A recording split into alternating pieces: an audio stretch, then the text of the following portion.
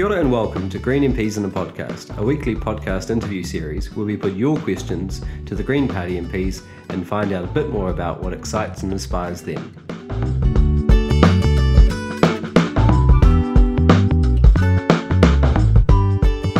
Well, thanks for joining us. I'm Green MP Gareth Hughes, and this week I'm with Materia Ture. I'm really excited to be interviewing you, Met. You're our longest serving MP, you live in a castle, you play in a band, you've got such a fascinating and varied history, and of course, you're the co-leader. How's it going? It's going good. It's a nice, calm day today, which is very unusual in politics at the moment. Well, Parliament finished yesterday for the week, and what do you got up for the weekend?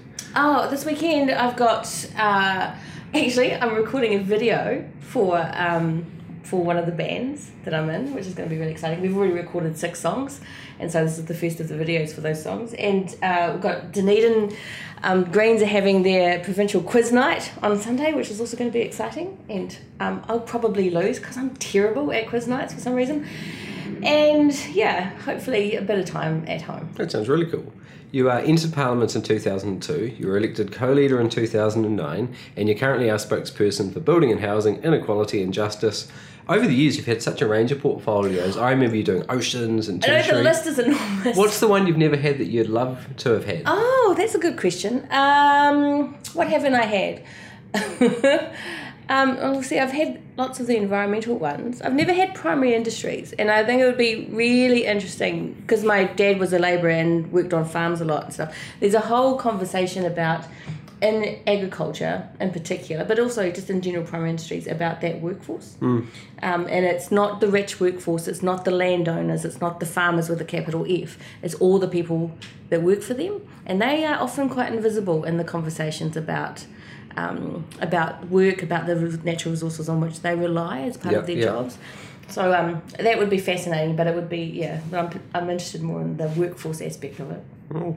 Hey, well, we normally start by looking at a topical issue, but since I'm interviewing the boss, I thought let's do a sort of... I love it when people say that. Well, let's do like a year in review sort of piece to start off with. What's been the highlight for you for 2016?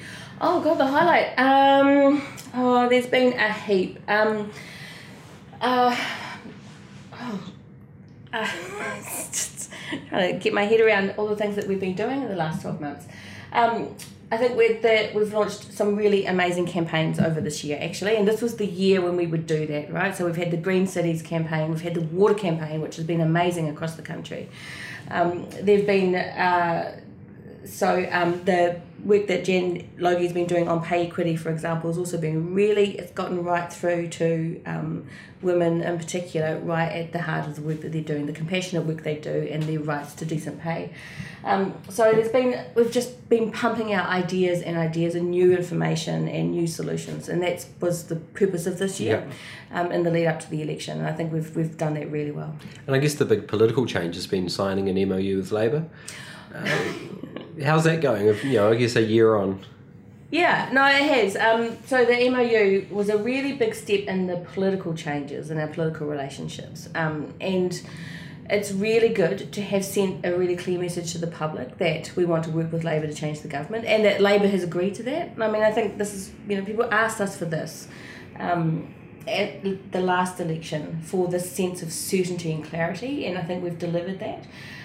The relationship is going really well.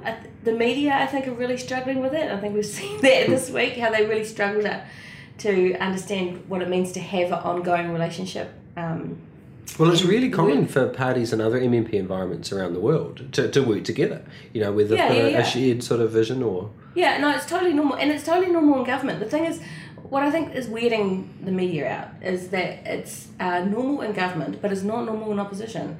So they're really struggling to understand that you can actually have cooperative relationships in opposition, and you don't have to be kind of over the top about it.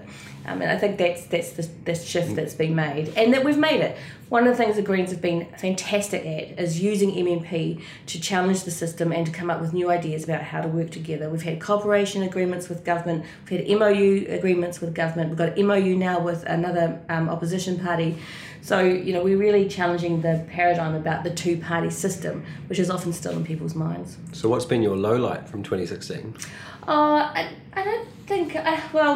Losing Kevin Haigh was certainly a low light, only because he's been around for a long time and he's been a really good ally on green issues for such a long time. But with Russell going to Greenpeace and Kevin going to Forest and Bird, it's quite nice that we still have this. We clearly have this strong connection still to those activist organisations in the environment. I think that's really good, and I'm really pleased that it signals that the activist organisations outside of Parliament still see us as part of that network. And I think that's an incredibly valuable set of relationships with the Greens in the environment, but in the social sphere as well. We need to be part of that on-the-ground network that's making change too. Cool. Hey, well, ultimately, though, this is a podcast about Matiria Ture, not just the Greens. So let's start at the beginning. It's much easier talking about the Greens than it is about myself, But let's discuss your background. And I remember a few years ago you gave this tremendously powerful and honest speech to Parliament about your dad and growing up. Oh, yes. Where did you grow up in? What was that like? So I grew up in a very working-class Māori family. And because I got a posh job, people don't think that, which is quite weird. Well, you were famously sort of focused on for your jackets. Yes. Yeah. Famously rich and famous. It's weird. And he was a labourer all his life and worked all around the Manawatu, so that's where we lived, just moving around really. And things were actually really difficult for a working class Māori family, especially in the 70s. And Mum and Dad worked really hard to find stability for us, but it was tricky. So we moved around a lot. We were not a political family. We didn't talk about politics and stuff. I remember my friend coming to stay with me when her parents were going off to a protest for the Springbok tour. We didn't really know anything about it at the time. But in the 80s, there was that big radical economic shift, and the effect of it wasn't political for us, it was economic. Like, everybody we knew lost their jobs, Dad lost his job. We ended up living in a bus and travelling around the country looking for work when we were kids. So it was just this big, suddenly just everything went bad and super, super hard. And that, it was at the end of that period, in the late 80s, that the political aspect of it became apparent, and I got involved with the Unemployed Rights Network, which was amazing experience of political awareness and really understanding how government decisions can really mess with families if the government doesn't have any idea what families are really going through.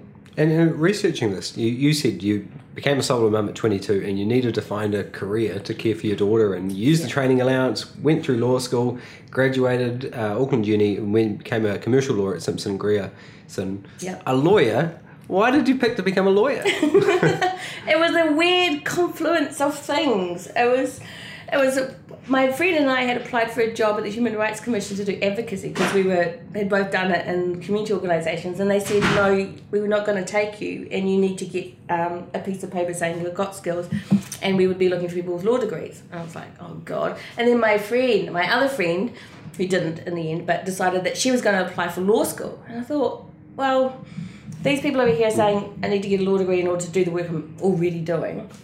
And my friend, who I'm sure I'm as smart as she is, I'm sure I must be, is going to apply for law school, so maybe I should have a go. So I had a go, and they took me. Well, it's really valuable for caucus because you pull out all these legal words and terms, which is great. And it's quite funny when your brain is legally trained, but yeah, when your brain is legally trained, but your heart is not, it's a weird thing, actually. It's an interesting tool. And then the law stuff becomes this incredible tool that you can use. And that's what I found most valuable about the law degree. Geez, I wish I'd done a little bit of law before I entered Parliament. I don't know a part or a clause or a section or anything. But you're also quite the contradiction, because you became a commercial lawyer at Simpson Grierson, but you're also a founding member of the Random Trollops performing group and a candidate for the McGillicuddy Serious Party in 1993. Twice, actually. Twice? I was on the list in 99, although I wasn't doing anything. But, it's, well... Have you always sort of had those two sides to your personality history? I never... yes, will be the answer now that I'm old and can look back on it. At the time, I never thought I was particularly creative, but I've always been able to make things. And I quite like stuff that's a bit subversive. So that just all comes together. But yeah, and the Random Trollops was fantastic. It was an anarcho-feminist performance troupe. And so we were all involved in the anarchist movement at the time, and then wanted to have a bit of a laugh. So got together and made up all this like stupid skits and stuff. And we did a tour, the Smash the Phallocentric Hierarchy tour of New Zealand, which we started in Christchurch and made our way back up north, with varying levels of success, but it was enormous amounts of fun to do that. Well, I don't think many people know this either, but you were the Chloe Swarbrick of the 2001 Auckland Council mayoral election. I was quite a bit older than Chloe at the time, so she still wins on age. Yeah. So what made the jump from sort of performance activism, the McGillicuddy Serious Party, which I guess had a serious message, which was how unfair the political system was. But what made you make the jump to the Green Party? It was now in 1999. I graduated that year. That was the first year I was working for SG for Simpson Grierson, and I got married that year and acquired 2 additional children. So I decided 99 would be my year of political silence, and I would just focus on working, taking care of my family, building this home in this whole new kind of family environment that we had. But it was also, unfortunately, the year of the 1999 election, and Nandor was standing for the Greens, and the Greens were standing on their own for the first time. And so he called and asked me if I would help, but I had to say no because I really had to focus on my kids. So I said no, but I watched it really, really closely, and I was really jealous, and I really, you see it, and it's kind of in your blood. So immediately my year of silence was February of 2000. So I joined the Greens in February of 2000 and helped to work on their treaty policy, because I'd done quite a bit of treaty work with parochial organisations, and there's some real pitfalls if you're not careful. So I thought I'll come and help out then, but I missed the election campaign. Yeah, I guess my story was kind of similar because I was 18. It was the first election I got to vote, and just seeing Nandor sort of blow away all the cobwebs out of Parliament. It was transformational for me, and I think I signed up probably at the same time because it was just inspiring to see something different happening. Yeah, that's right. Somebody who talked like us, thought like us, believed the same things, did the same things, just like, I know, and you could get the sense that you could take it over, that it was, that Patti Smith thing, if we created it, let's take it over. It's like, totally. Let's get started. Yeah. Well, now you're a sort of well-known Dunedin local and you famously live in a castle. I've spent a bit of time there. I know it's no Larnac Castle. But it's a workingman's castle. Can you describe your castle to the listeners? Yeah, so it's an amazing building built by this one man, Terry Shepherd, over about 25, 30 years that he lived there. And he's just been gradually turning a little wooden cottage into this stone castle. It's got a turret, it's got stone crenulations. It's an incredible creative folly. Nothing we could have ever done ourselves, but we kind of treat it like, we're holding it for the future, and so slowly clearing it out and just making it as beautiful as we can. We're not particularly handy, but we just love living in the building. It's crazy. Well, we've had a number of questions asked online, and JSilver86 on Reddit asks, who would you be prepared to work with to form a government? Being a relatively minor player, I'd challenge that, JSilver. What, Jay? But what would the key negotiation points be in forming a government? Or can you explain the process? How would we go about that? So there's a few things. One of the things we've talked a lot about is there's got to be good policy connection. I mean, this is the problem with trying to do anything with National, is that their policy framework is so out of whack with what actually has to happen. It's very hard to find the areas of common ground. So policy will always be, for the Greens, the most important thing. It's what we get done that matters the most. And it will have to be transformative. There'll have to be some transformative things, as well as stuff that we know is going to be incremental and change over time. We said that we want a proportional cabinet. So between the parties that form a government, we would want to see proportional representation on the cabinet, in the cabinet seats. And that's just to make sure that there is a real balance, and it's not just focused on the leadership, but actually our whole caucus gets a chance to participate in the cabinet. I think that's really important. We've got some amazing talent, of which you are one, Gareth, that really needs to be represented around that table. And then in terms of the process, it's going to come down to numbers. I mean, this is the thing. Our relative strength in any negotiation depends on how big we are, and that's up to the voters to decide on the day.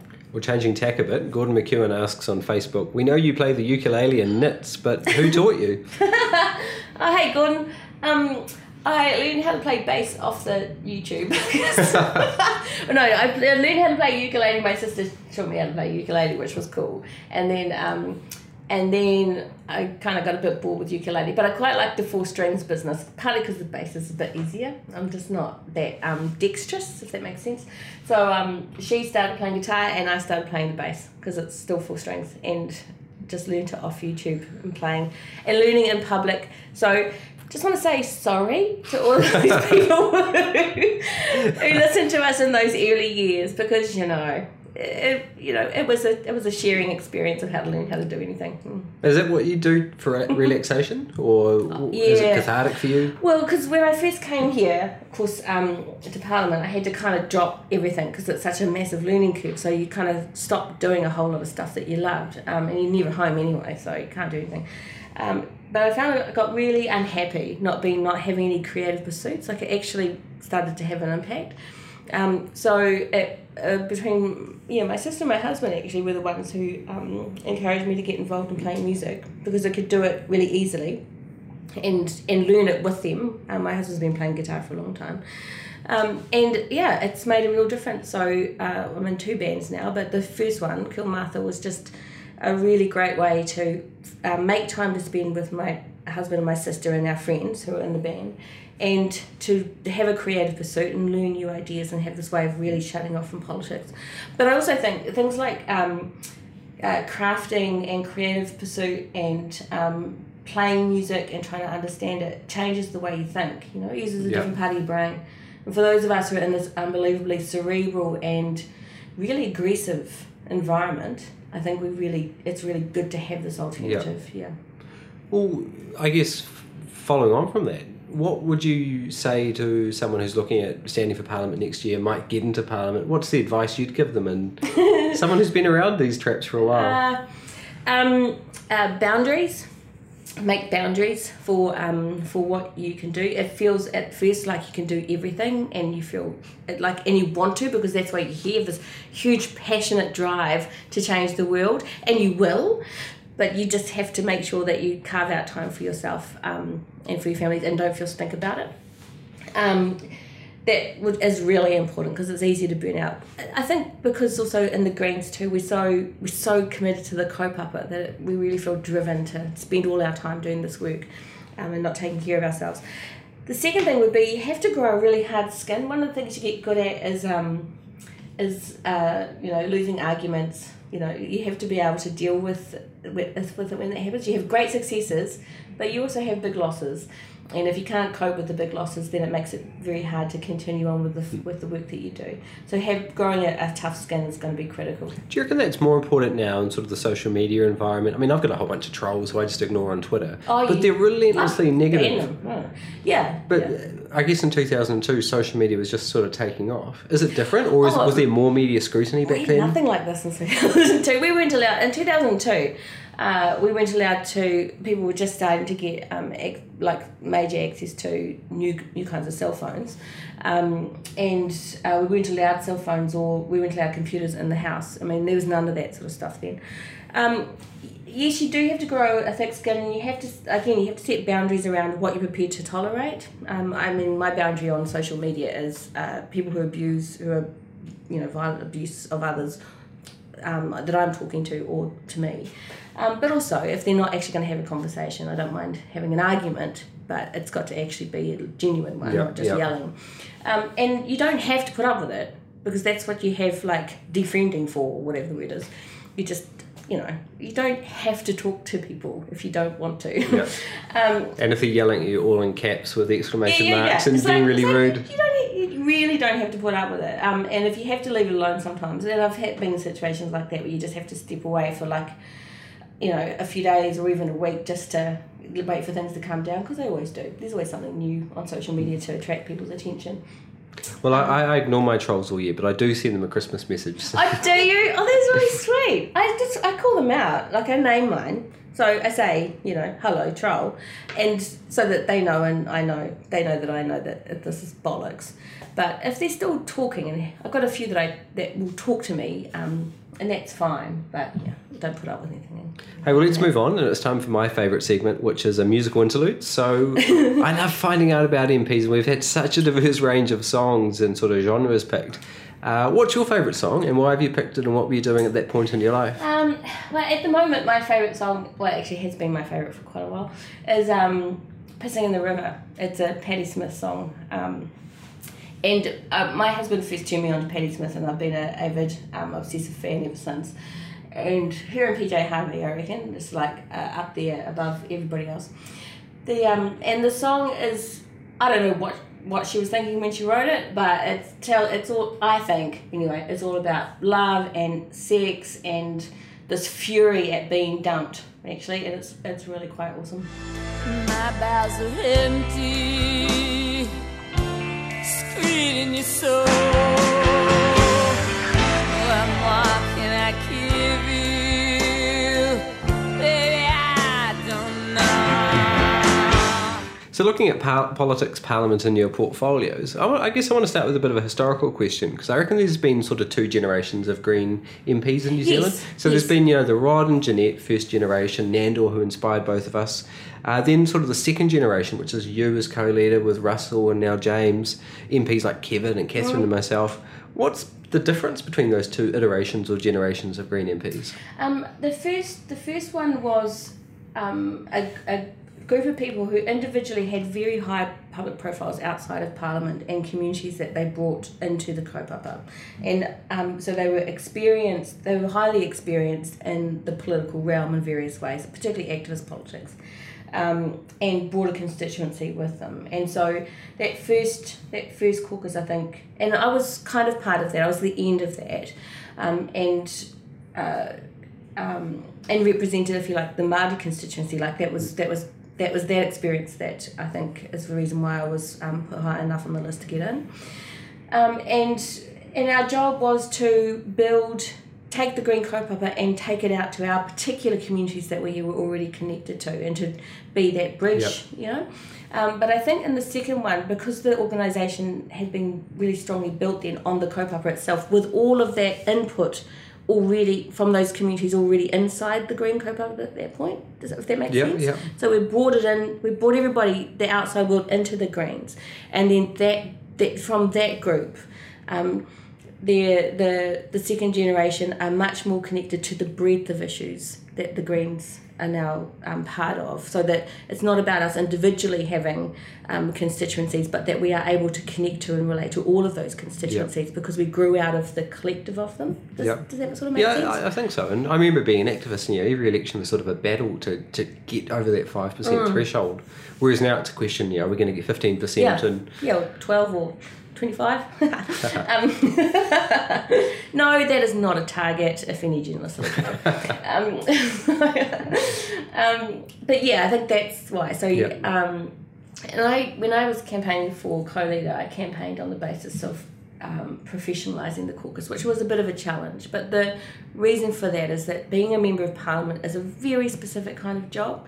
It needs a specific set of skills, and being a great activist or a great campaigner doesn't necessarily give you the skills to be a great MP. And so we need to be thinking, when we think about our representatives here, what is the full skill set that we need in the members of Parliament who represent the Green kaupapa, and that includes that breadth of connection to all those constituencies and all of the specific skills you need just to do the job.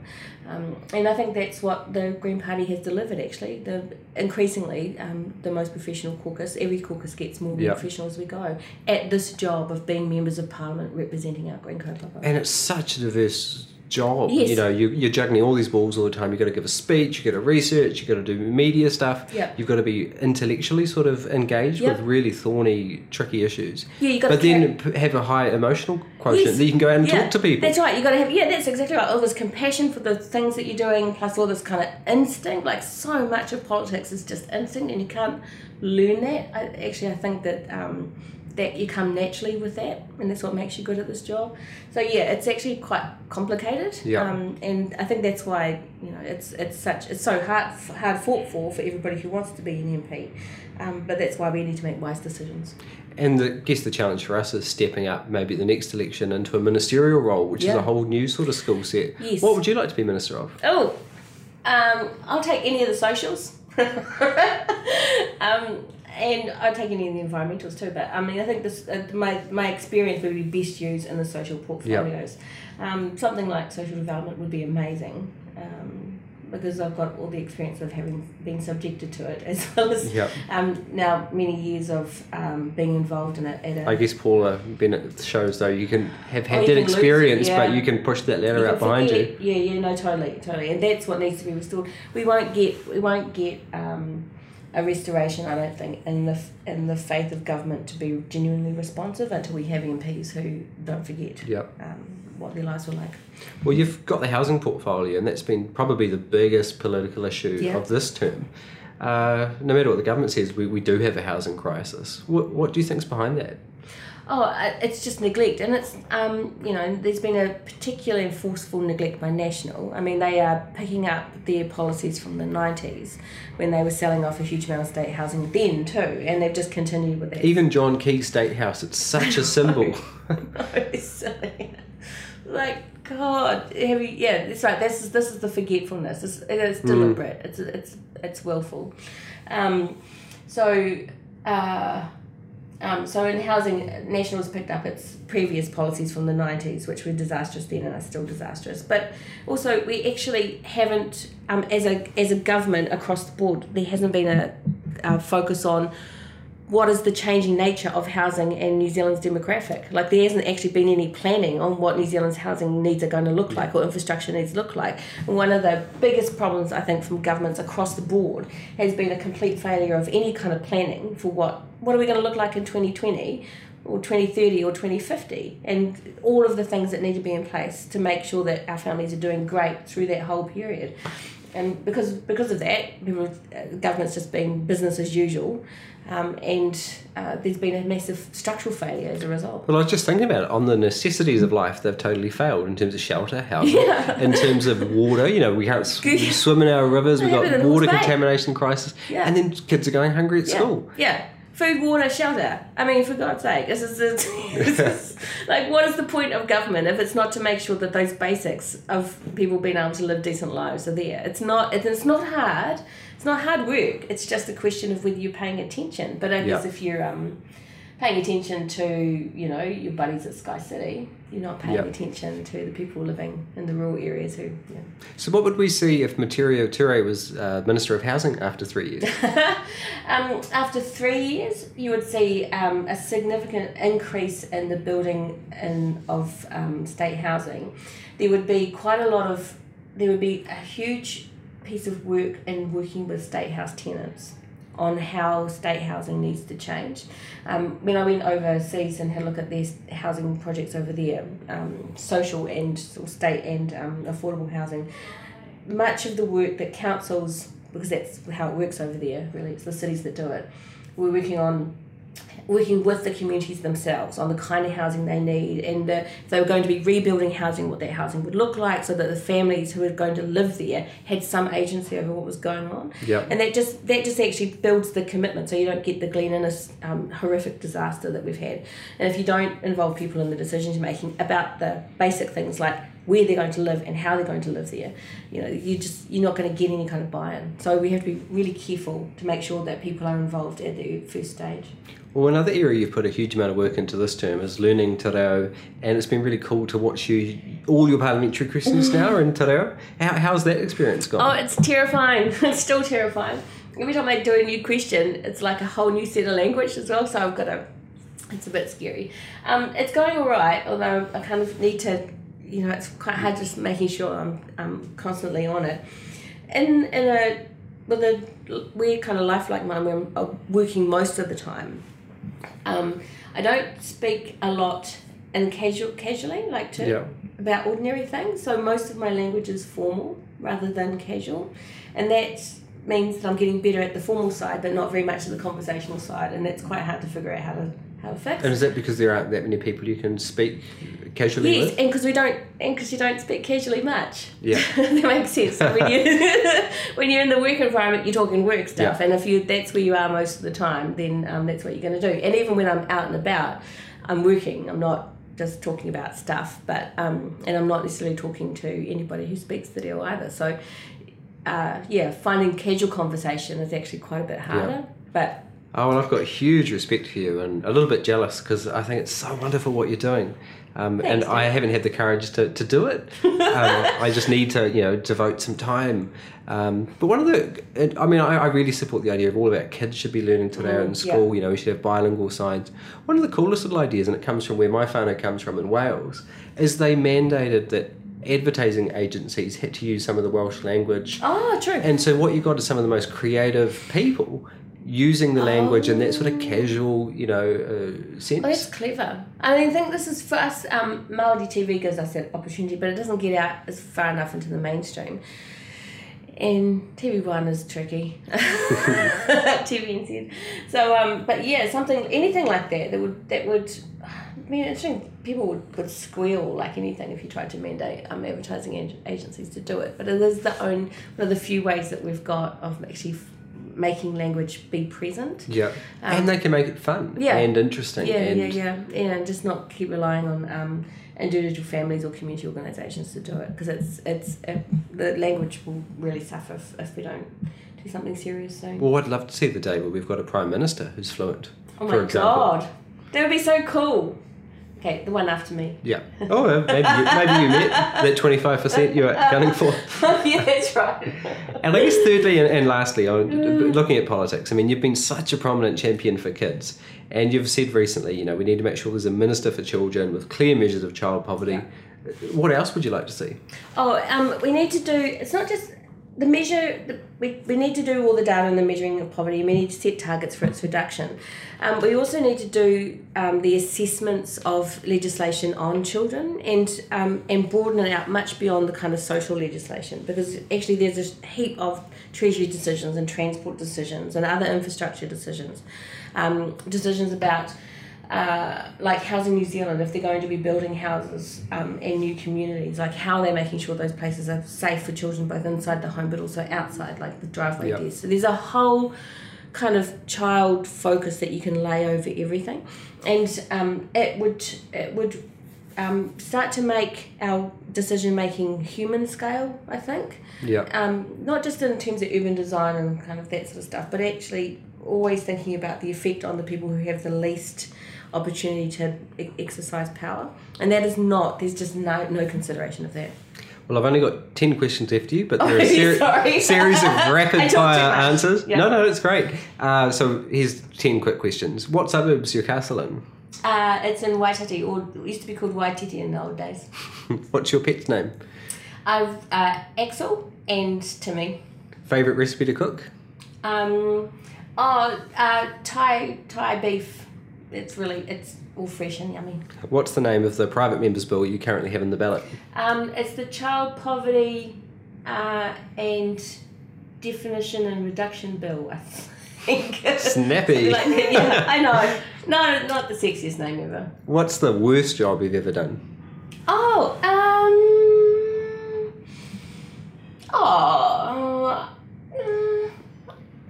I worked in a dairy. It wasn't bad though. Like, the people were fine, but the smell of the lollies used to make me sick. Yeah, every day. It was awful. It was I think weird. It was my kid's dream job. I know. You'd think, right? Who's an MP in another party you respect the most? Okay, I have a huge amount of time and energy for Jacinda Ardern. I think that she does a really good job, and it came to I'm spending more and more time with her and understanding why it is that she's stuck around for so long. She's quite a thing, force of nature. Formidable, yep. Favourite movie? Bad Boy Bubby, with a very fine difference between that and The Big Lebowski. And what book's on your bedside? Am I allowed to say that? Yeah. What book are you reading at the moment? I've just finished. The last one, the final of The Passage, that series about like post-apocalyptic vampires. Yeah, it was quite good. And the one before that was The Night Circus, which was this cute little romantic tale about a circus. Nice. We've already talked about your law degree, but did you study anything else? Oh, I studied anthropology and archaeology, which is still my absolute love, and I had to give it up when I did law because I couldn't. I had a baby. I had to quickly get my law degree. I couldn't afford another year. That's super cool, though. Yeah, it was. And my favourite question I love asking MPs is, what's in your bag that you carry with you everywhere you go on your work travels? Crochet and embroidery. I cannot leave home without it anywhere at the moment. It's It's fun. It's really fun. It's good to do. Well, it's been awesome to chat with you, Met. Thank you for your time. All good. And the last segment is your 30-second elevator pitch. So 30 seconds on anything you want. Okay, 30 seconds. I'm really looking forward to the Christmas break, and I'm sure that everybody is. And it's going to be really great to have a good, safe Christmas break. And I hope that, in particular, the media kind of have a think about the last little while and whether the pressures are on them to kind of perform in that kind of Trumpish kind of way. And if so, I think that that's something we should be avoiding for New Zealand politics. I think New Zealanders deserve really clear, really high quality media over this next election campaign. And we'll do our best to provide that. And I hope that others do too. Oh, kia ora, Merry Christmas. Kia ora.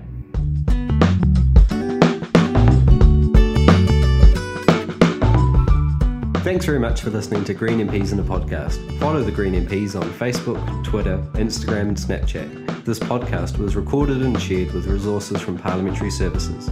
Please share it and rate it on iTunes or your favourite podcast website so more people can find it. Thank you for listening.